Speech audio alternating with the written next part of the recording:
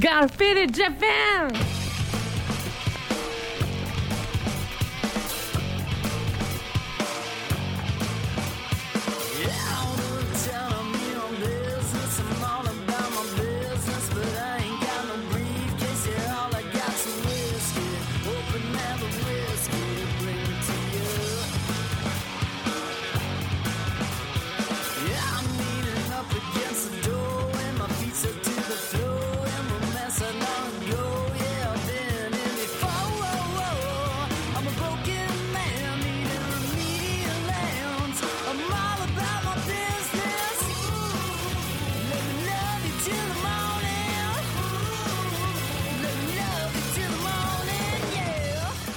What's up, faders? Welcome to yet another action-packed episode of RACKETT Japan. I am your host, Johnny. And Tom Tokyo is not here today because he is in the hospital. No accidents, no drunken fights. Well, maybe. But I want to put I'm actually drinking coffee today because it's so early in the morning. And I dropped the ball. We're not drinking booze. But I want to put my hot coffee in the air in salute of Tom and his newborn baby. Yes, that's right. On October 28th, Tom had a baby boy. A beautiful, a very good boy.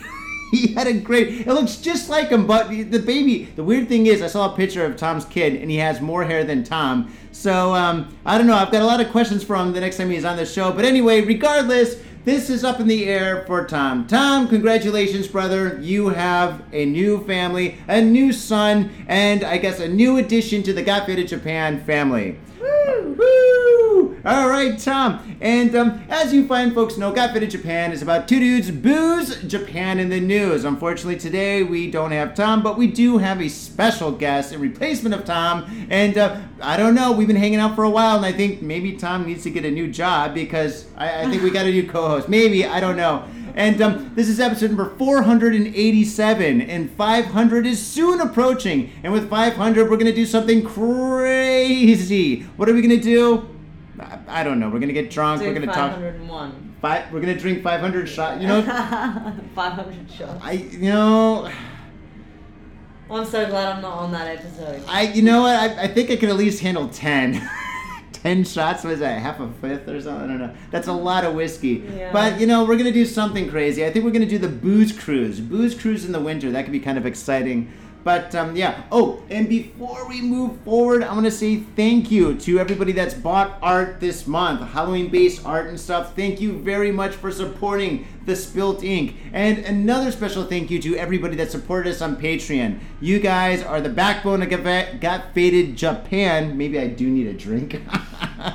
Beers all around. No, thank you very much. I like you. Tom says quite the opposite. Tom's like, dude, you fucked up. I'm like, Tom, okay, I did drop the ball. But anyway, for everybody that supported us on Patreon, thank you very much. It really helps us out. And yes, and if you want to support RACKETT Japan, go to the Patreon page. It's right down there, south of heaven in these show notes. And without further ado, I'm here with a very, very special lady. I'm here with Rebecca from RACKETT. Yes. From M. From N? From M RACKETT. From N RACKETT? So I'm from RACKETT, but I also am RACKETT. Oh, from and M RACKETT. So your name is Rebecca RACKETT, and the name of your band is RACKETT. No, I cannot give away my last name, Well, it's Smith, but... it's not. Jones! Can I guess it? No, you'll never guess it. But Winchester! Yeah. No. Sorry. But yeah, I am RACKETT. I'm a performer, and I perform under the name RACKETT. And I'm from Australia. I'm from Sydney. I live in Sydney, but I'm originally from a small country town in North Queensland called Bundaberg, which I don't know if any of you know Bundaberg rum.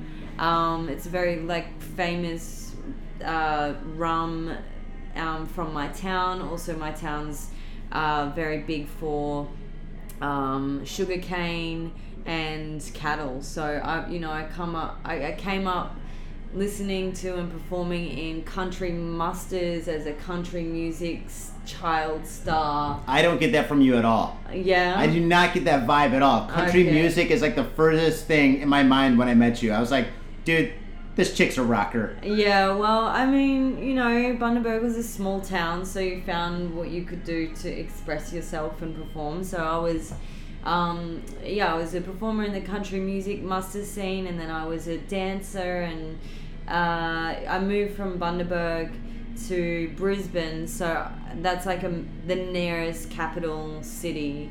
And I still wasn't into music then. I didn't even start playing music then. I moved from Brisbane to Ireland. I became a professional makeup artist, touring around Europe. And then I came back to Australia. I started selling cars at my dad's used car lots, not really knowing what I was going to do. Then I decided I wanted to be an actress. So then I moved to Sydney and became an actress and failed miserably. Just ended up on Colgate commercials. And can you swear on this show? No. Okay. Well, okay, yeah, you can. I'll make an exception this time. Up and just, you were getting fucked up? Yeah, it was just like doing a lot of bad stuff. Bad stuff with other actors coming in from the States. Anyway, it was just oh, those nasty Americans. No. Was it Brad Pitt? I bet it was Brad Pitt. No. Demi Moore.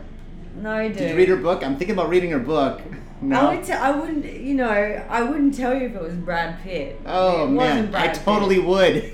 No. And then I decided to play music. So I learned the drums, and I started playing drums first, and then I moved on to, and that was in my first band, Beck and Ben, and then I moved on to form RACKETT, and I've presented RACKETT in a few different ways as a all-girl rock band. It's always been like a very female-fronted, female presence act, and toured Australia with The Darkness, a whole heap of other artists, DZ Death Rays, Jack River, The Growlers, Bleached. Then did some more of nostalgic rock, like Australian artists like Super Jesus, Killing Heidi, and then I took a year off and decided to reinvent myself and started making electro punk. You know, what I think is punk now is more cutting edge, on the verge of AI. I just felt like the punk that I was listening to and playing was very predictable. And then I started listening to artists like Charlie XCX and being like, well, and Sophie, artists that are on the verge of PC music, and hearing okay, well, these guys are thriving within pop, but they're anti-pop at the same time. And the sounds that they were producing were very rebellious and left of center and not conforming to any particular pop structure, but still killing it in the pop scene. So that to me was that's punk. That's refreshing. It's not cymbals, 4-piece rock bands. I mean, I still love those, and I still have a place for those. Amel and the Sniffers, Amy's one of my really good friends. And I love punk music, but it just felt like I didn't want to create art that had already been done, again, just jumping the same horse, kind of spanking the same, doing the same thing over and over again. Yeah, there's one thing on this show that we dislike, and that's spankings. Except for Tom, he's got a kid. Okay, all right. Well, I don't mind. All right, that's awesome. You've done so many things in your past. Makeup artist, actress, touring Europe. How has that influenced your music regarding drive and passion? Well, I guess I've done so many things in my personal life that now I just kind of live for my dream. There's nothing, I have experiences, but I don't have a family, I don't have a boyfriend, I don't have any motivation to create that kind of lifestyle for myself. So I just I live for my dreams, and the weirder the dreams are, the more uncomfortable an experience is. That's where I tend to go. That's refreshing. Yeah, I totally know. Awesome. So, What about Europe? You've got a lot of connections to Europe. You're in Japan right now, but I mean, if you were there, I'm sure through like doing makeup and stuff, you met like a lot of artists, a lot of performers and stuff. Do you think Europe could be on the plate in the future? Yeah, for sure. I definitely want to perform in Europe, but I just like I came over here after doing I think I did like 225 shows in Australia. Wait, since you started in 2017? Yeah. So since then to now, you've done over 200 shows in Australia. Yeah. And you've toured all over Australia. All over Australia. I saw your previous roster, and it was insane. Yeah. It seems like every single weekend you're touring. Yeah, I was doing 2 to 3 shows a week. 2 or 3 shows a week. Yeah, that's like about right. Gaps in holidays, but like, you know, and I was I'm the front woman. I'm the songwriter. I'm self-managed. I don't have a record label, so.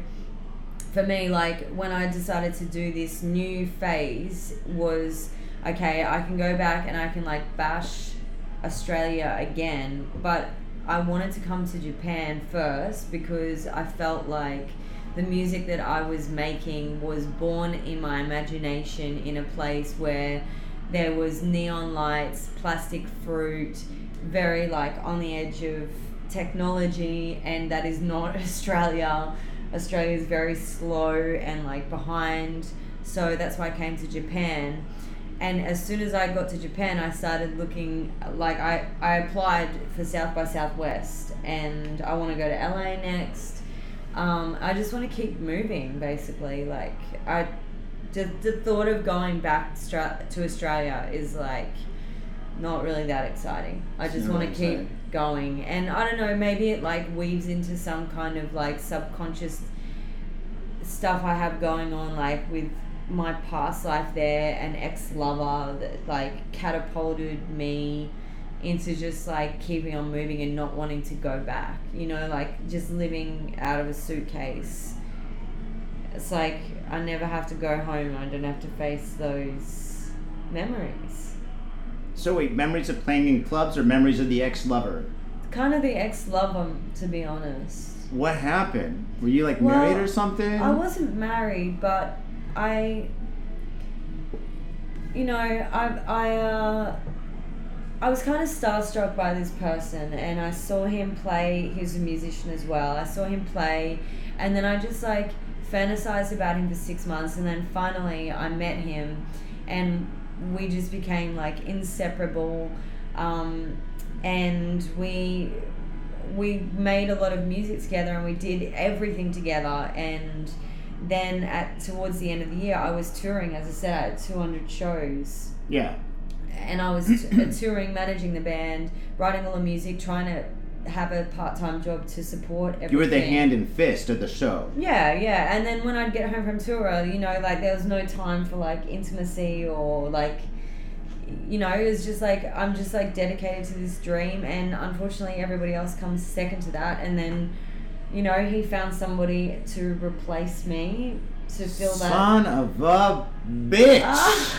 Son of a bitch! Can you replace you? That's impossible! No, well, I mean, you know, everybody has needs, and so he was like a real source of inspiration for this new music, and yeah, so it's bittersweet. It's bittersweet because we were going to do this tour to Japan. I can't actually believe I'm going this deep with you. Like, this is not information. This is information that I share with my friends. So. Oh, we go deep on Guy Fitted Japan. Well, I mean, you caught me like on like 2 hours sleep. So like. Oh, I haven't slept in 2 days. This is the day after Halloween. By the way, happy post Halloween, I guess. Oh yeah. I mean, I don't really get Halloween, to be honest. Like, I don't really understand like why people want to like celebrate like being morbid, like being dead, you know, like seeing people like with blood and shit. Like, it doesn't really, I don't really understand. It's like, oh, happy, like we're dead time, you know, like I don't. Oh, really... It goes back a long, long, long way, older than Christ and all that shit. But yeah, we're not gonna break it. Well. It's like originally a pagan religion. It started in northern Europe, I guess. I think it started in, Ireland or England, around there. Yeah, right. And the reason why it came to the United States is because, you know, in God, what was it, like the 1800s with the potato famine and all that stuff? All the Irish came to America and they celebrated Halloween every year. And then, all the, New York and Boston was really segregated. You had the Irish over here, you had the Italians over here. Everybody was really divided by their I guess, country because they all spoke different languages, So anyway, every October 31st, the Irish would celebrate their pagan heritage or whatever by celebrating Halloween, and then it kind of caught on, and then with commerce and stuff, it kind of like morphed into what we have today. And then in Japan, the reason why it's so big in Japan is because in 1997, Disneyland started to have a one-day everybody can dress up festival, and that was Halloween. Yeah. So Halloween is the only time of the year you can go to Disneyland and dress up as anything you want. And since 1997, people have been doing that. And then because of that, it was like all those kids in 1997, they grew up and they still wanted to go on and dress up and stuff. They started going to nightclubs and other places and cafes. And then all these nightclubs that had Halloween parties started really racking in the money. And then all of a sudden, within the last 5 years, everybody started doing that. And then today, now in Shibuya, we have, 3.5 million people all dressed up as like Pokemon and shit, running around with AKA no alcohol, supposedly. Yeah, right. I'm sure a lot of them were wasted, though. Come on, let's be serious. I do love dressing up, though. You're a makeup artist. Yeah, and I as part of my stuff, I've produced all my own video clips, and I've always dressed up. Like, that's been my thing. But I guess I just don't understand the more why the horror aspect.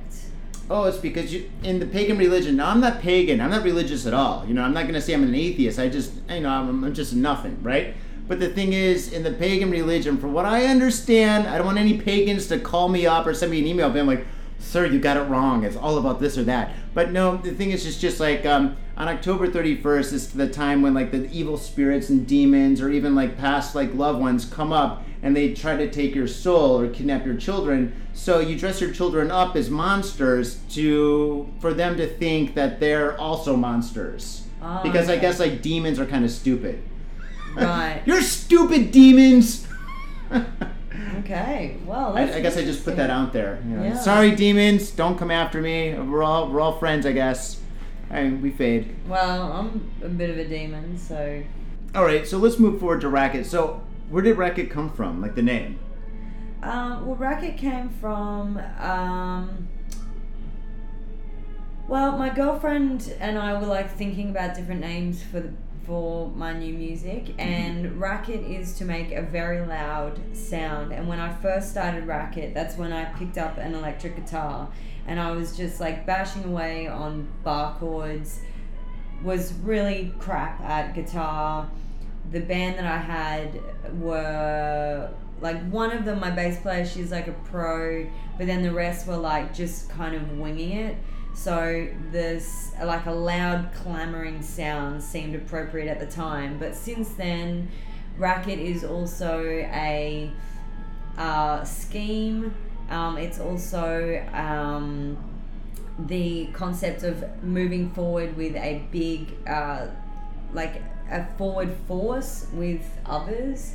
So for me, like, it's been adaptable to different times. So now I can play properly, and so that kind of loud sound, it's still very loud and abrasive, but it's more like contoured and a little bit more sophisticated. But yeah, I mean, it's very different. Yeah, the idea now is definitely to culminate a following, to move forward for a good cause. I'm not an artist that I have some ideas about what I want to do with my artistry, and they're kind of beyond the realm of pop music. I mean, everyone gives Madonna a hard time, but like, I really like that she at least brought attention and awareness to third world countries and developing communities, and that for me, I don't know, just does something for me. I've always done national like disaster volunteers. I volunteered in Vanuatu when they had a hurricane, and like I've volunteered in Nepal as well. So there's something about volunteering and working in developing countries I think it all just like kind of connects through like the devastation and destruction of America right now, and like what Donald Trump is like doing to like really harm humanity. So we are so not political on this show. I know you're not political, and I'm not political either. and you can be whatever you want, but we don't talk about politics at all. Look, I'm not. I shouldn't. There's another either. podcast in here in Japan that does only politics, and I tried to give it a listen, and I was just like, oh my god, where's the gun? I'm gonna put it in my mouth until it goes click, click, click. But I really like what you're doing. The whole idea of like Racket moving forward and helping out like third world countries and supporting like people that are in need and stuff is absolutely spectacular. With like everything that's going on in South America and Africa and even Eastern Europe and stuff, there's a lot of problems and stuff, and helping out and doing your part is magnificent. And I got Faded Japan, maybe we should do a little bit more. So maybe a Fader, support us more on Patreon. No, I'm joking. Oh, yeah. Yeah, I gotta sell my soul just a little bit every show, but I think that's really awesome. And actually, going back to what you're talking about, like when you first started the band, it sounded more like a racket, like a sound of noise. Yeah. I happen to disagree, because I've heard a lot of your music, and I listen really with an open ear. And I think your first LP or EP was what's it called, Ready or Not? Yeah. I think that album itself, it really reminded me when I was listening to it. It sounded more like a cross between, I would say, maybe Joan Jett and PJ Harvey. Cool. Yeah. I love those guys. Yeah. I love those girls. Yeah, they're girls. I just call girls guys and everyone's dude. It's 2019. Yeah. This is the new world, I guess. Yeah, I guess so. But that's exactly what I thought. So when you said like a sound of noise, did you have like a CD or something before that you released that's not available that I can get my hands on or something? Or no, they are recordings that we'll never see. Oh, really? Light of day. They're that much of a racket. Yeah, they're on borderline of inaudible. Inaudible. Yeah. I think everything that is inaudible is actually audible. Well, not. Yeah, I will not. Maybe physically, but not mentally, right? Yeah. No, this coffee's strong. I can't digest that. That's all right. It's cool. I'm just going there. Awesome. And your new stuff is really, really different. You released your new track, your new single. It's called Machinations. That's it. And that is kind of like, it's electro punk funk with a couple of really dynamic breakdowns. It was really interesting. When I was listening to it, I got an... Sorry to interrupt. No, please, go for it. It's not funk. It's your show when you're on it. It's not funk, man. No, not funk, but I mean like funky. Okay, funky. Not like funk like George Clinton or anything. Like, don't smell my finger, but it's just like, it's the breakdowns and stuff. It's like really dynamic. I thought it was really cool. It's not an insult to say that. Well, funky's You're cool, a punk man. rock highness, but... Funky's cool. Yeah, funk is good. But I thought it was great. When I was listening to it, I listened to it a couple of times, and I think the first time I listened to it, it kind of I thought you should definitely do a music video that's similar to that Bjork. Remember, you know Bjork, right? Yeah. Okay, you know that music video she did with the robots? It came out in like 1998 or something. Was it Love Machine? It's like the two robots. I don't remember, but I mean, it's funny that you say that. I have already made a music video for it. It's coming out next week. Did you really? Yeah. Okay, could you tell us a little bit about it? Yeah, so I made it myself. Cool. And DIY, I love it. Yeah, I do everything DIY, really. Good. But yeah, it's like a Sims video. It's not in animation, but the way that I've shot it, it gives like a real, the Sims video. Yeah. Video game. It's like a very like augmented reality world. Mm-hmm. Yeah, the way that I shot it, the way that I edited it. So that's coming out next week. It's coming out next week. Yeah. So you just released a single last week, and the video's coming out next week. Yeah. Awesome. Wow, Yeah. You really work. Yeah. The pedal is put to the metal. Well, I don't have much else to do.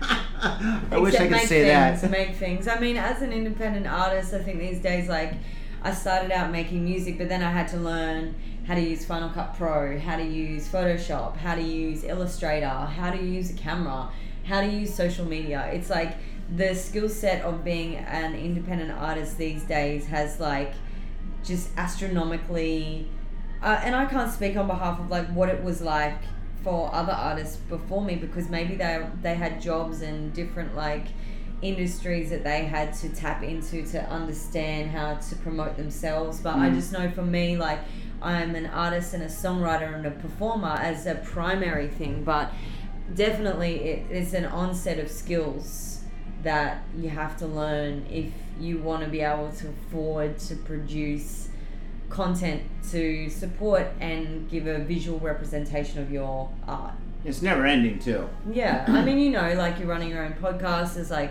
so many aspects of what you do. That is like buy alcohol and drink the alcohol and get the news and oh god, it's just one thing after another for the podcast. Oh, okay. Scott been in Japan. All right. Well, I mean, you got to drink if that's your job. That is a hard job. It's not a job that I can really. I mean, I can't do that job Do anymore. you drink? No. You don't drink? No. And you're playing. All right, Rackett's playing at Knob, playing at my event tomorrow, right? Playing at AMP. Yeah, anyone can have my drinks. Really? Oh god, it's the CBGBs of Tokyo, and it's like 2,000 yen all you can drink. So we get like I think tomorrow there's gonna be all these punk rockers, like Japanese punk rockers, showing up and just getting completely faded. Oh my god. Well, the thing is, now I know you're gonna be reliable because we get a lot of bands from overseas and stuff showing up, and they're like, $20 all you can drink. This is fucking ridiculous. And then they get wasted. And one time we had a drummer that was puking in the bathroom, and I was just like, thank God he finished his set. Oh my god. Oh crazy. no, it's part of the fun though, you know. Yeah, I mean, there's a time and place for that. I guess for me, like my crew will be there, they all drink, and like I might have a drink, but I tried, like when I was growing up, like I was going hard, really hard, like, and then all of a sudden, like, this is gonna be like the most inappropriate like topic to talk about on a show where you guys get wasted, but I'm so envious because then I started like just out of nowhere I tried to drink and I like came up in this rash. It was like meningococcal, and like I would get dressed to go out, and then I'd like start drinking and I just look like a mutant. And now I can't drink. It's like I just F myself up so hard that like my body's just like, no way, dude. And yesterday was Halloween. That could have been your costume. I know. I should have just got wasted. I would have like had like one bulging eye. Oh my god, your eyes pop out? They don't pop out, but I look.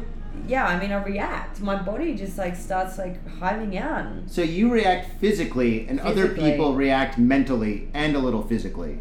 Yeah, I mean, I would have say I am affected mentally as well. Oh wow. You know, okay.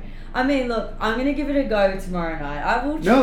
No, But if I come out looking like I've been stung by I'm gonna bee. spike your drink with water, so you can be like, this is what vodka tastes like? This is crazy. It tastes just like water because it's going to be 100% water. Oh, well, I don't know if it's vodka. Oh, no. The demon inside me will come out. Oh, jeez. Oh, God. I think I just destroyed my show. I'll give it a go. There's a lot of punk rock bands, so it should be okay. I mean, nobody goes full G.G. Allen, but some of them kind of go quarter G.G. Allen. Oh, man. So, all right, I got to go there. So, you are Rackett. And when I researched your band and stuff a long time ago, when I first found out about you guys, there was like 4 girls, right, and sometimes 5 girls that were in the band, and one girl is actually sponsored by Stanyan Guitars or something. Well, I'm sponsored by Strandberg Guitars. So that's you. You're sponsored. Okay, cool. And you play guitar too. Yeah. Excellent. And Strandberg Guitars is Swedish. Yeah, and they make really, really amazing, insane guitars. Aerodynamic. The design is all cool. Yeah, they cut the head off and then they cut the body off. It's kind of like medieval. Yeah, but I mean, it's kind of like medieval in appearance, but it's actually like future. I mean, I think it's the future of guitars. I think they look beautiful. They're great. They're very cyberpunk-esque, and then that's kind of the thing where you're going towards for this next album too, right? Well, I'm avoiding outer space for now. Yeah, I Is mean, cyberpunk outer space? It kind of is, well, right? cyber. The words. I mean, cyber is outer space, right? Well, they call Shibuya Cyber City now. Do they? Yeah, because of Or all the. is it cyber is like technology? I think it's a little bit of both. Oh. Yeah. Well, I guess like space is like.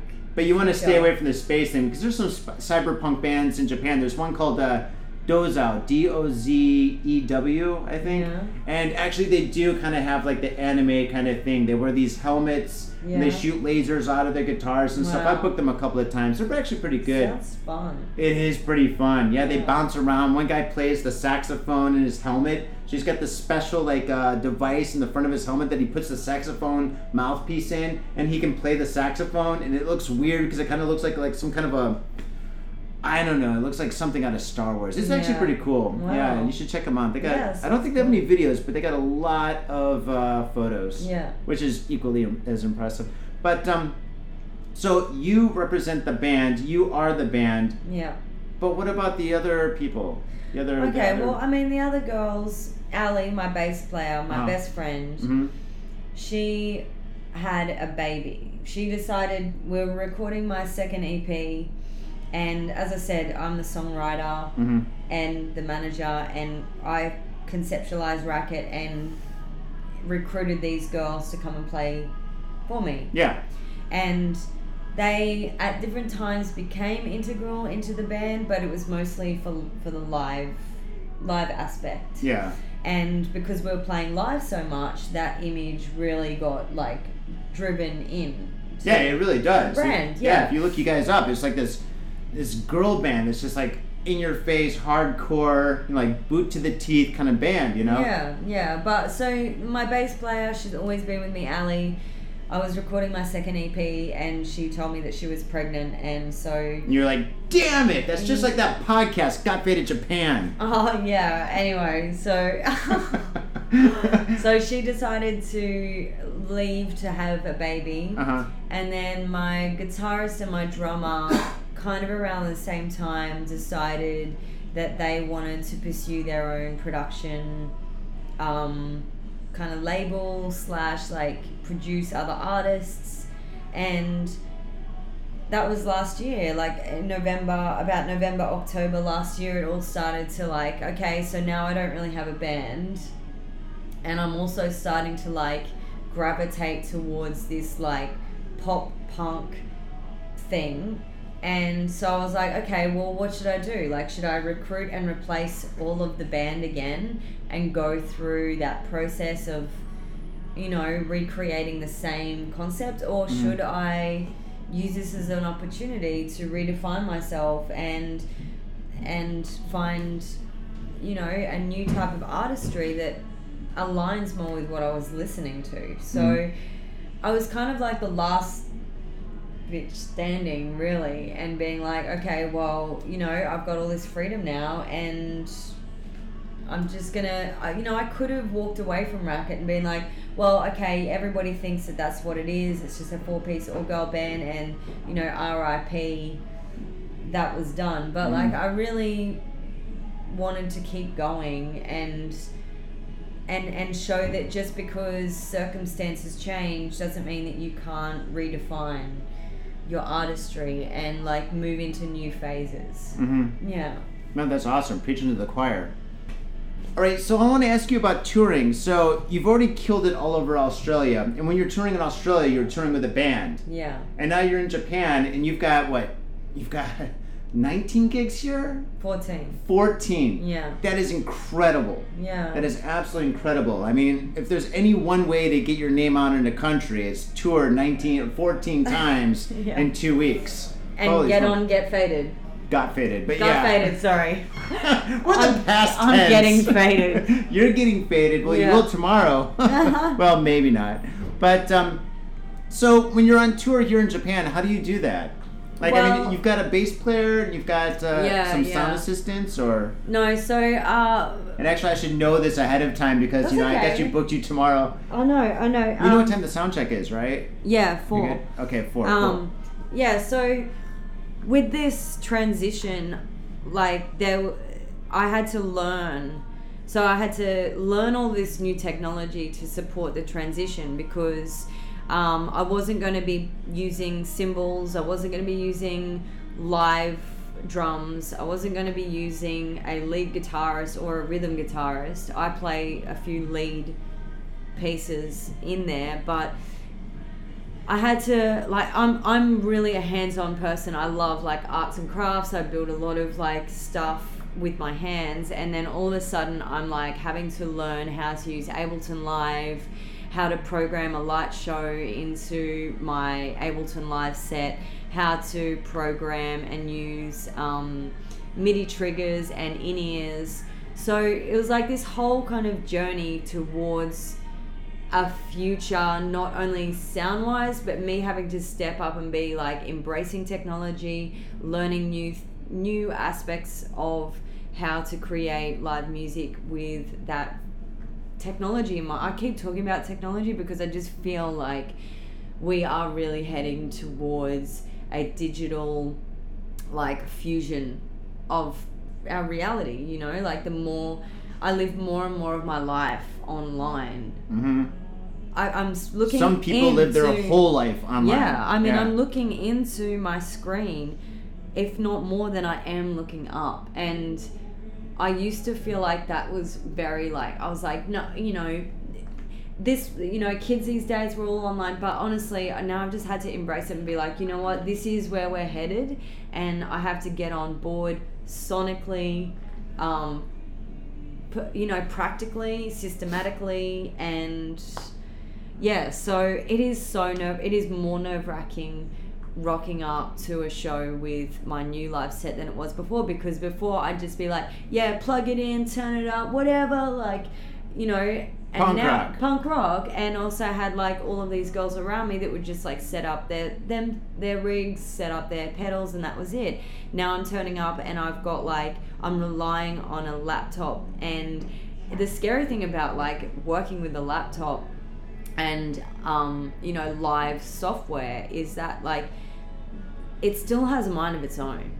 Like you cannot completely control technology, and that is like ghost in the machine. I'm learning that like this AI futuristic technology based digital world is like it's like some kind of scary element to it, because I know from my live show I can set up and do the same program, and for some reason it'll just be like, nah, you're not getting your lights tonight, you know, like, and we're not playing this song, we're gonna play this song instead. I know, like, it's shit. Like something inside the machine, you know, ghost in the machine. Yeah. So that has been a real challenge, and like I said, like the evolution coming from playing bar chords and not playing very well to all of a sudden having a very sophisticated setup is like, it's been a learning curve, and it's been really challenging.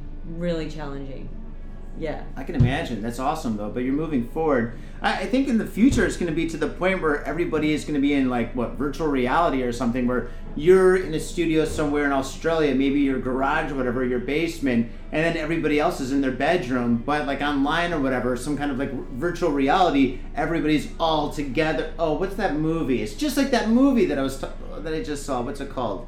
Ready Player One? Game Over Player One? Yeah. Well, anyway, I guess I just described part of that movie. Spoilers, I guess. Anyway, I guess in the future we're all going to be like that, where we're all just at home, but we're all together somewhere. Yeah. Some kind of William Gibson twisted cyber world. I don't know. I don't know. I mean, maybe I it's don't cool. know what's going to happen, but like, coming to Japan, I'm just... Like, I haven't seen, like, a lot of, like, the futuristic things that I thought I would, but what I have seen coming to Japan is, like, the most sophisticated, organized system of humans I've ever seen. Like, Australia compared to Japan looks barbaric. Like, we look like filthy dogs. Like, well, I wouldn't say that. No, we are. We got a lot of Australian listeners. I think you guys are swell. No, they're not all, like, yeah, okay, fine, as individuals they're swell, but like, you walk down the street, like, people throw their rubbish on the ground, it's dirty, it's racist, it's racist? Yeah, I mean it's like country. I mean, as soon as you go out of the metro area, it's like country hicks, and then like in Mad the city, Max, it's like right? feral and dirty. Like, I mean, I just love how Japan. Like, I came here, I can't see any rubbish. I can't even see a bloody rubbish bin. There's no rubbish. Like, and it's so organized, and people are so respectful. Well, you got to be here for a while and learn the language, and then you kind of look, maybe get the gist of it. Maybe, but yeah. I'll tell you, like, in as Australia, an outsider looking in, comparing it to your home country, no, I agree. If you compare compare Tokyo to Detroit, it is night and day. So I mean, I've never been to Australia, although I really, really love to go to Australia. I've met so many amazing bands, so many great people, and I do love Coopers. Oh yeah. Yeah, I do. Yeah. I know. I'm a Coopers fan, and I It's know. a bit of a heavy lager. Half the Australian population's like, "Oh, you wanker," and the other half's like, "Hey, he's okay," you know. That was a good attempt at Australian accent. Well, no, that was my. I don't know. Give us an Australian accent. I don't want to. I'll give you. What's yours? You're from Detroit. Well, I was born there, but you're gonna be like, "Yo, dude, what's up?" And then you might say the N-word or something. I don't know. I'm joking. No way. I mean, I'm only mirroring. No, I'm totally joking. I'm so joking. Hey, I'm John from Get Faded. Well, that was pretty Faded. close.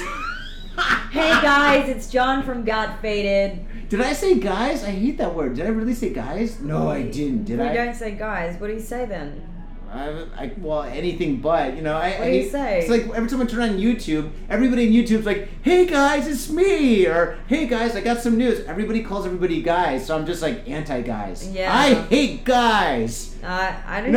No, somebody said vibing gals, you. huh? I'm vibing you. I had this like Twitter thing that I did a couple of weeks ago where Yeah. I was like, what if we just started saying, "Hey girls"? Dude, I'm down with that. What's up, my ladies? Am I sexist now? I don't want to be I got 4 sisters, and they'll all kick my ass if I end up being sexist. I mean, it's so weird because 2 of them listen to the show. You say, "Hey ladies," and suddenly it's sleaze. Like, you can't really win. So maybe just like, What up, bitches? No, that's bad too, right? "What up, bitches?" That's I don't know. I could go with that one. I guess we're gonna just be so original that, you know, like, hey mutants, it's John from Got Faded. Actually, it's Johnny, but yeah. Johnny let's see. from Got Faded. This is Jonathan from the Encyclopedia Brown. Let's see. All right, well, we should do this together. All right, so, okay, mutants, I think that's a little bit too X-Men-ish. Okay. We could go all the way back to the movie Goodfellas. Hey, fuckos, how you doing? You know? Oh my god. Yeah, right. Everybody called each other fucko. Hey, fucko, what are you looking at, guy? You know. Well, in Australia, it'd be like, "Hey mate." Hey, mate. Yeah, I don't know. I had not Australian, but a British boss that called everybody mate because he was too drunk to remember anybody's names. Yeah. So he just sounded like a pirate because he was all drunk. I might say it. And at first it was cool, but after a while it's just like, dude, oh god, you smell like, well, actually rum. No, he didn't smell like rum. He just smelled like ramen and booze. But Probably anyway, from Bundaberg. maybe, I don't know. Yeah. But anyway, yeah. Yeah. So what were we talking about before we went on this? I don't know, music Yeah. or something. I don't Yeah. know. Oh yes, music. Yeah, that's right. Yeah. So, I want to ask you about management. Now, I just read this book, How to Ruin a Record Label. Wait, is it How to Ruin a Record Label or a record company? It's like the history of Lookout Records. Do you know Lookout Records? They produced the first Green Day LP, Operation Ivy, old school shit, East Bay, California, San Francisco, I guess. But anyway, it's a really interesting book about a record label and record management and stuff. You're doing everything independent. In the future, do you want to work with a record company, or do you prefer to shoot from the hip and be completely solo? I mean, I'd like some help. Don't look at me like that. No, I mean, I need help. Yeah.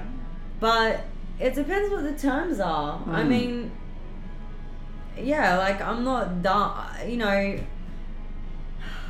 It depends what the terms are. You know, the music industry now is like very much, you can run your own business and you can do your own thing, but it would be nice to have somebody in my, you know, people in my team to help kind of drive more of like a global vision of how to go from tiny little island Australia to connect. Well, I think Australia is a lot bigger than tiny. I think Japan's the tiny little island. Australia's like got way less people, way more room, but like way less people. Okay, I see what you're saying now. Sorry. Yeah, and also like the opportunities in Australia, like they're quite. If you don't fit into a particular mold or aren't played by a particular radio station, it is very much like an uphill battle. Because it's a click. I mean, you probably have it in Japan. There's particular radio stations. It's like a click. Nobody listens to the radio here. Okay, well, we have one particular radio station that if you don't get played on that radio station, well, you kind of, you're ousted from that. Whereas I like to be ousted. I like to be the underdog. When I watch movies, I'm just like, yeah, underdog, Seriously, but the thing is like... Yeah, but the underdog only is an underdog if the underdog rises. But look at you now. You're here in Japan, and then you're trying to move on to like Europe and to the United States. So being the underdog, maybe if everything was easy for you, if like somebody's like, oh, we got this girl band, they're punk rocker, they're kind of like a Joan Jett kind of thing and stuff. Let's get them on the radio and stuff. All of a sudden you blew up that way. Maybe right now you'd be completely sold out and cheesy or something. Not saying that you would go that way, but it's a possibility. I would like to sell out. I would like to get paid. I would love a diamond ring, but no, I don't want a diamond ring. I just want like one day off. One day off? Okay, well maybe in the future, but I think it gives you a little bit more edge in class if you're the underdog and doing what you're doing and stuff. Selling out, I mean, think of all these bands that sold out, in like the 90s. Remember the 90s when all these like rock and roll and punk rock bands became really popular for like a week, and they had one track, one song that was on MTV, and then you never heard of them again. But all the like smaller bands that did their own thing, let's just use NoFX for an example. Those guys are still going really strong, and the other bands, like let's say Green Day, actually, they did go on a record label that was pretty big. But anyway, you know what I'm saying, right? Yeah. So, and I think those bands that did do their own thing, that did kind of do the independent or even small minor record label kind of approach, those guys right now are actually, they got mad respect in like all different genres. Like punk rockers like them, rock and roll people like them. I mean, they get mad respect because they did it their way. Yeah. Yeah.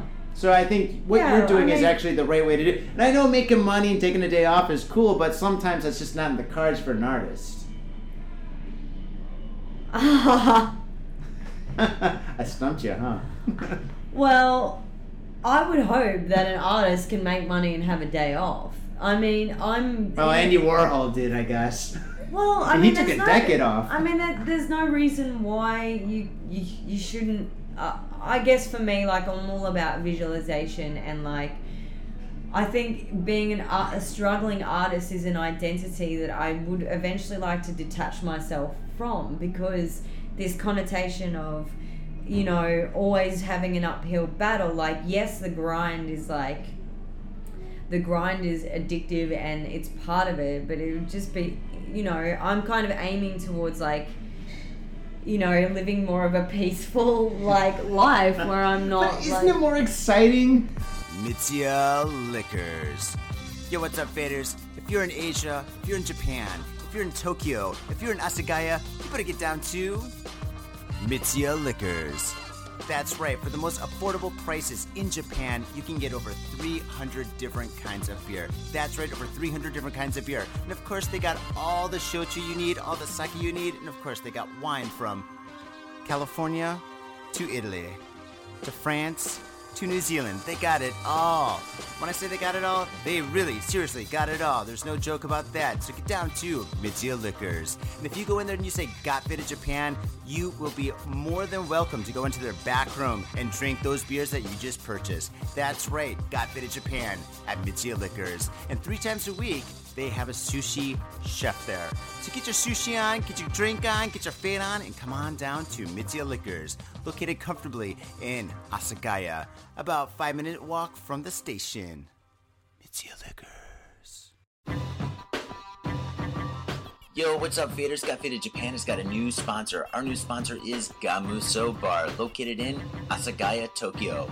If you're kicking it in Tokyo and you want to get your groove on, get your fade on, you better get your ass down to Gamuso. Gamuso is located in Asagaya. It's about 11 minutes from Shinjuku Station on the Chuo line. Gamuso has weekly bands, weekly performances. And hell, if you got your own event and you want to hold it at Gamuso, we'd love to host you. So contact Gamuso at www.gamuso.com. That's www.gamuso.com. That's right, Gamuso has not only beers in the bottle, but beers on tap. We've got every drink you want, so come on down to Gamuso. Gamuso, and if I'm working, tip me.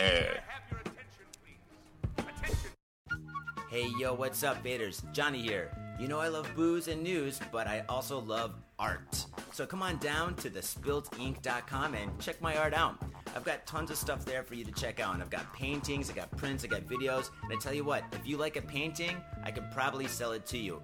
And I tell you what, if I can't sell you that painting, I will definitely sell you a print. I've got prints of all my work. Prints are about 2,000 yen each, about $20, but if you buy two, you get the third one for free. So come on down to thespiltink.com. Yo, and on top of that, I'm looking for commissioned work. So if there's something that you want me to do, I can make it for you. Just check out my stuff and see if you like my style. And if you like my style, I can definitely paint you anything on canvas, paper, whatever. I've done it all. So come on down to thespiltink.com. That is THESPILTINK.com. Thespiltink.com. Proper. If you're gonna get your fade on, you gotta get your fade on in style. And that's why I use Ghost Town Pomade. Ghost Town Pomade is the #1 badass pomade, and I practice what I preach. When I leave this house, if I'm not wearing a hat, if I'm not wearing a lid, I'm wearing Ghost Town Pomade in my hair. This stuff is amazing. It smells good, it looks good, and it feels good. Ghost Town Pomade, badass pomade. And let me tell you one thing, it comes in a lid. That's pretty badass. This whole world is so nerfed up these days. Everything is plastic and pink, but not Ghost Town Pomade. This stuff is a man's pomade, and it is hardcore. It's so hardcore, it's from Oakland, California. Oakland, California. That's right. Ghost Town Pomade. Get your fade on in style. Proper. Okay, and we're back. And before we move forward to the news, I gotta ask you, you tour a lot. Yeah. You tour all over Australia. You're here in Japan. In the future, it's the States and Europe. Yeah. You gotta have some tips. What are some tour tips? Well, my tour tips is always, whenever I get to stay in a hotel, I take every shampoo, everything I can find for free. When I go to the shops, I'll like start ordering condiments and like sauces and tissues. I'm like a shop's like worst nightmare for like taking free stuff. I don't steal anything that's not for free, but I just like load up on whatever I can. What else? I mean, I think it's like a good idea to take like a little bit of time away from the band that you're playing with or whoever you're with, because honestly, like it gets pretty intense, you know, being in each other's faces. But oh yeah, I can imagine. I'm married, so yeah. you gotta go to the bar sometimes and hang out with your friends. Yeah. So and just, you know, if you're gonna pick up, then make sure you're home at a decent hour. All right, on that note, we're hitting the news. All right, well, Racket. All right, we have a lot of stories to choose from. Did you pick one that you thought was interesting or funny? Well, I mean, yeah, but a lot of them is just so sad. Well, I mean, it is the news. I mean, I know. That's why I don't really. It's sunny outside. We could do the weather. Got Fit in Japan weather. Okay, well. If you're coming to Japan, it is sunny today. Yeah, just go outside. Yeah. Find out for yourself. Open the window. Yeah. All right. Give me one. Okay. Well, you want me to choose? Yeah. Oh God, dig in your grave. As long as it's not the one about the cat getting decapitated. Oh shit. Okay. Never mind. All right, man. Oh, here's a fun one. Okay, right now, faders, if you haven't noticed, we're at a karaoke booth, And this one here is all about karaoke. Okay. All right. Do you sing karaoke? You're a singer, so I'd assume so. I sing karaoke to my own songs every night. I just push play and rock it. Pretty much. Okay, go for it. It's all you. Okay, Tokyo. Okay, so I'm going to give you my real Australian newsreader's voice. No. Yes, from all my years acting. Oh my goodness. Okay. All right. I'm getting goosebumps. Tokyo Host Club host headbutts woman after being told he sucks at karaoke. It's an absolute requirement, obviously, that the staff of Japan's host bars be handsome. However, industry insiders and enthusiastic customers alike routinely say what separates the top tier of hosts from their lesser colleagues isn't their physical attractiveness. Instead, successful hosts are the ones who make a lady feel special through some mix of savvy sophistication, rugged charm, and/or sensitive emotional attentiveness. They have personalities that make women enjoy spending time around them. Well, more accurately, they're able to project a persona that will. This doesn't feel like news at all. This feels like some kind of like. It's been written from Japanese to English, and yeah, it's okay. All right, this is no longer the news. This is like a guide on how to like pick up at a karaoke. At a club, right? Well, more accurately, they're able to project a persona that women enjoy being around, but one woman found out in a violent way that a host she'd been cozying up to wasn't as nice as he'd seemed. No! On October 17, we're going into true crime mode now. Oh, wow. Yeah. Ooh. 23-year-old host Hiro Kawakami was out in Tokyo's Kubachabar district with a younger co-worker host and two women they'd met when they'd come to their club as customers. While the two hosts weren't officially working at the time, the group of four was out pseudo-socializing with customers outside the club when the club they're employed at, in brackets, on the customer's dime, of course, is fairly common and often encouraged practice in the hostesses industry in Japan. The group booked a private karaoke box and began singing, but apparently one of the women didn't care for Kawakami's musical stylings and began making fun of him for his off-key vocal performance, calling him tone deaf. Kawakami and the woman then got into a verbal confrontation, prompting the other woman, aged 25, to step in and try to intervene.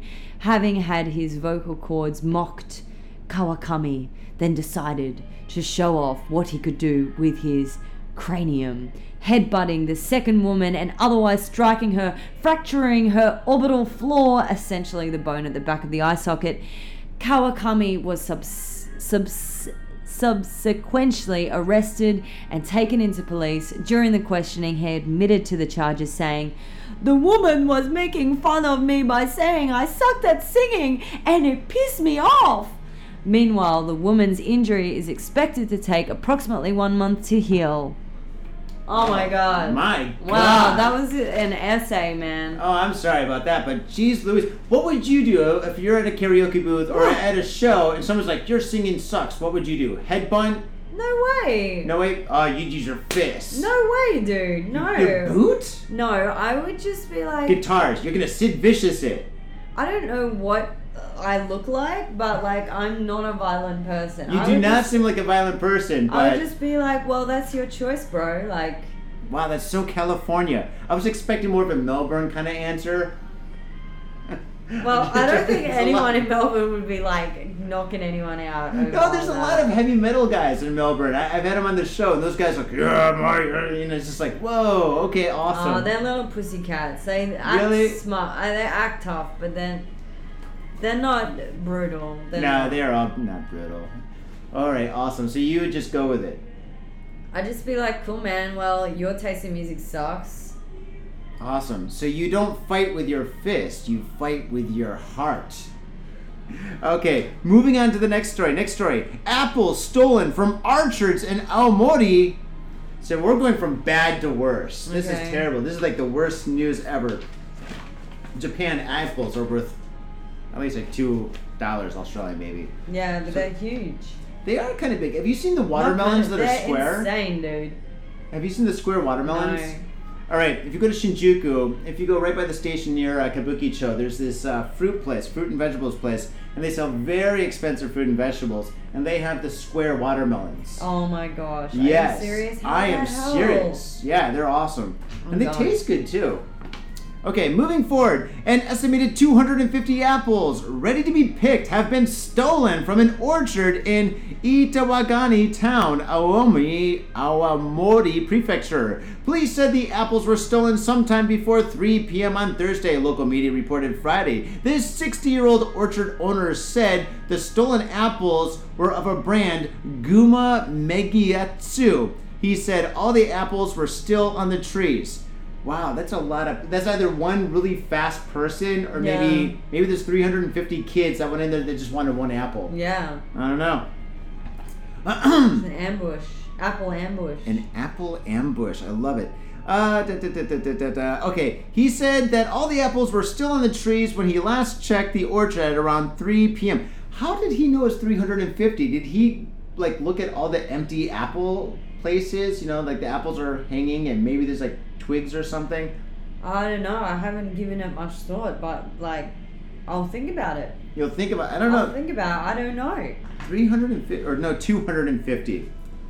God, that's I mean, apples are expensive. It's probably like looking at it like stock. I don't know. You just gotta be pissed. Police said there have been a similar theft case in Aomori Prefecture with at least 500 apples stolen from the orchard in Aomori City on Wednesday, and about 600 bunches of grapes stolen from the vineyard in Tsuruta town on Monday. And that's the end of the story. You know what I'm going to blame? The vegetarians. Those guys are crazy. Yeah? I don't know, maybe. Vegetarians, they be nuts. Oh, yeah, because, like, they're the only people that need fruit and vegetables. Yeah, I know. Okay, blame the vegetarians. No, I'm pro-vegetarian. I've got a co-host, Sean, that's a vegetarian. He's pro vegetables. I mean, it's just like when I haven't noticed a lot of fruit and vegetables here. Well, they're so expensive. Yeah. Actually, when I go back to the States, oh my God, I can't believe how cheap they are. I go to Myers, right? It's like this huge shopping place, whatever, the supermarket, right? I go there and I just look at the prices, and I'm just like, what? 30 cents for an apple? That's insane, because here it's like $2.50, right? Actually, $2.50 times 250, that's a lot of money. Yeah. What are they doing? They're buying it, they're stealing them and selling them. That is a weird thing to steal and sell. That's crazy. You got to go all the way up there. You got to have like big bags like Santa Claus or a truck or something. And who buys that? Well, I mean, obviously it's low and I mean, it's, as I said, it's all like tying back to Japan being like futuristic in that like the organic aspect of it that's going to be more of a commodity, you know, like apples will be like gold. Like it, don't you think it's like the warning of like the end of the world? Don't say that. Don't say that in Shibuya. This is like the center of it. Oh my God. Now I got more goosebumps. Or maybe I drink alcohol and I got a rash. Well, no, we're gonna be going to the moon eventually. I think we're gonna go to Mars first. Mars, yeah. You think Mars or the moon? Oh, I don't really know. I'm just guessing. Guessing? I don't know enough about either. Have you seen the new show? It's not that new actually, but it's new to me. It's called 100 or The 100 on Netflix. No. No? Okay. All right. Do you watch Netflix? You're on the road a lot. No, not really. I'm like really into this show, Get Shorty. Oh, wasn't that a movie? It was, but then they've got the 3 seasons of the TV show. It's so good. I love it. Is it good? Dude, it is the best. It's the really? best. Yeah. Is it similar to the movie? Yeah. It's really good. It's got that really like an up and coming Irish actor, really tall guy. I'm really bad with names, so I'm not even gonna like try to throw it out there. But yeah, It's good. it's good. It's good. All right, awesome. Okay, well, maybe this is similar to Get Shorty. This one here, let's do one more story. I know you got to get out of yeah. here. Okay, diamond worth 200 million stolen in Yokohama. It's a short one. You got this? Okay. Here you go. All right. What do you want it? How do you want it read? Like a German. German. No, I'm joking. Don't read it. Okay. All right. Because I'm not very good at German. Really? All right. I'll just do it in an Australian accent. Please. All right. Japanese police on Friday were looking for a stolen diamond worth 200 million yen after the pricey piece was discovered missing from a jewelry trade show in Yokohama. The diamond stolen on Thursday was valued at 200 million yen. We believe it was stolen from a display case, a police spokesperson told AFP. What's AFP? Australian Federal Police. That's it. Okay. The 50-carat loose diamond was on display at a 3-day show at the Pacifico, Yokohama, where companies from Japan, Russia, China, and elsewhere were showcasing their sparkly wares. That is an interesting way to describe it. They're sparkling. I would say they're products. sparkling wares. According to public broadcaster NHK, the theft was noticed by an employee who noticed the item was missing at 6 p.m. and realized the display case was unlocked. Well, too bad for you. It was last seen in the case at 5 p.m. The item belonging to Japanese firm appeared to be the only piece taken from the show, which was not halted over and the theft and ends on Friday. Well, I mean, I don't really this doesn't tug on any heartstrings for me. Mm-hmm. A diamond dude lost his diamond. Diamonds are forever. Well, obviously they're not. Obviously they're temporary. I love it. That's great. Yeah. Oh, man. That's insane. Well, I mean, they kind of fucked up by leaving the case unlocked. Yeah. You know, I mean, that's like an amateur thing. I mean, I don't know. It kind of reminds me of the Pink Panther. You think if somebody planned this out, I think this is like a crime of opportunity, because if somebody planned this out, they would have a decoy, right? So they would take like the real diamond and then put like a fake diamond, like a piece of glass or something or whatever. And then, maybe a month later they would find out that it's fake or something. I think, somebody was just at the show and they saw like this open case with like a 200 million yen worth diamond or whatever. So it's just like, oh, cool, mine. It could have been a kid, because like in Japan, a lot of people bring their kids to like events and trade shows and stuff like that. It's the weirdest thing. So maybe somebody was there and they're there with their kids, and some little kid's just like, oh, sparkly. And they take the diamond, they put it in their pocket, and maybe, I don't know, maybe years later, like some mom's going to be cleaning her kids like I don't know, like toys or something. Maybe not years later, that'd be crazy. Yeah. I clean her room only once every couple of years. But anyway, maybe in like a couple of weeks, she finds it, and she maybe she thinks it's a piece of glass. Maybe she throws it away. Maybe the diamond is gone for good, and nobody knows where it's going to be. It's going to be in a landfill somewhere. Yeah, well, what can I say? I don't care about the diamond. You don't care about the diamond? What is it? Diamond is a lady's best friend? No, it's maybe it's boring. a dog. Boring. Yeah. Oh, man. Don't buy me diamonds. Don't buy me flowers. No diamonds, no buy flowers. Buy me a studio. Studio. Buy me a studio. Oh, man. Well, that studio is cheaper than diamonds, so if somebody's going to buy it, well, it can be. There's like $1 million studio. Yeah, buy her a studio. Sign up for the Patreon. No, I'm joking. I'd support that. Anyway, Racket, thank you so much for being on the show. It's such an honor to have you here. I'm so glad you're here in Japan and you're rocking this whole country from coast to coast, north to south, east to west, and you're hitting other little islands along the way. That is absolutely spectacular. Faders, you know what to do. Support this girl, this band, this nation of hardcore electro punk rock. And how can they reach you? They can reach me on Instagram. My Instagram hold is RACKETT.tv. They can hit me up on Facebook, which is RACKETT.tv. They can hit me up on my website, www.rackett.tv. I've just, actually for your listeners, I've just launched a virtual 8-ball. Magic 8-ball. That's interesting. And so you can go there and play it, and it's got my email. You can contact me directly. I don't mind at all.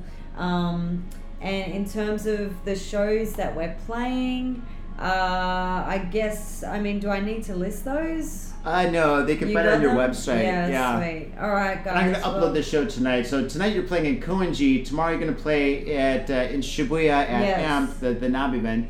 And then from there you've got, 10 more gigs? Yeah. That's awesome. All Yeah. right, cool. So I'm going to upload this tonight. So, Yeah. I mean, faders, if you're in Japan, if you're in Asia, if you're breathing this side of heaven, you better come on to these shows. Yeah, come on out and see if you can push my buttons. Yeah, see if you can. I thought you were a non-violent person. Well, I don't think I am, but no, look, only come if you're going to say something nice. Yeah. Usually if you push my buttons, you'll get a hug. Oh, You'll that's get something nice. Oh, that's awesome. Yeah. Oh, what a great way to end the show. Yes, hugs around, free hugs. Free hugs. Oh, God, those guys, please. You know what I did? Was it 2 years ago? It was the first time I saw the free hugs people, right? Yeah. So I was by Meiji Jingu, which is Meiji Shrine, which is right by Harajuku. I was walking there with a friend, and all these people were there with free hugs. And I was like, what the fuck? Free hugs in Japan? I've never seen that before. And I have my sketchbook. I'm actually an artist, right? So I opened up my sketchbook, which is kind of big, and I wrote 100 yen hugs. And I stood next to them, but just behind them, and I was holding the sign. So they're yelling, free hugs, free hugs. And I was holding my sign. I think it's on the Facebook page somewhere. But yeah, it was pretty interesting. They didn't like that at all once they caught on. They're like, hey, what's Hikuyan hug! Hey! Yeah. And did anyone buy a hug off you? No, and I didn't get a free one either. Yeah, well, plan. I know, you Pull know. that one off. I used to work in marketing, but whatever. Okay. Yeah. Faders, you also know what to do. Go to iTunes, give us a 5-star review. Rate something nice. It really helps out the show. And sign up for the Patreon. There's a lot of stuff on the Patreon. We got tons of videos. Tons of photos that are too hot for the internet. Tom's uploading some stuff from, I don't know, he's got a kid now, I can't really say. But if you sign up for the Patreon, you can see him if you know what I mean. And we'll definitely see you again next week. Racket, thank you very much for being on the show. Thank you. I'm looking forward to tomorrow night. Thank you. Definitely, me too. Peace. Bye.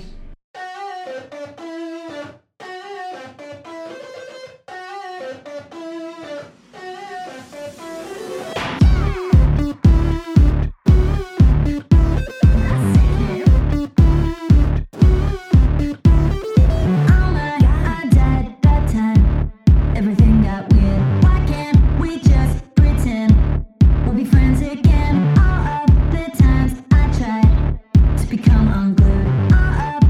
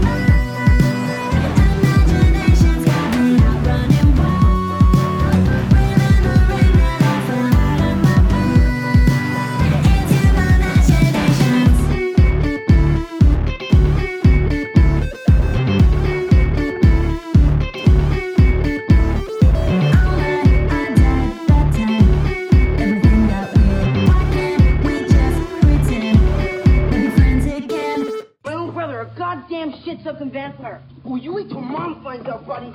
I've got a government job to abuse and a lonely wife to fuck. As far back as I can remember, I always wanted to be a gangster. God, the pressure! I can't take it! I can't take it! I can't stand to it! You sure I should do this, man? We're going freaking! We came, we saw, we kicked his ass! Your move, creep. Oh, man. I will never forgive your ass for this shit. This is some fucked up repugnant shit. Ah, fuck it, dude. Let's go bold.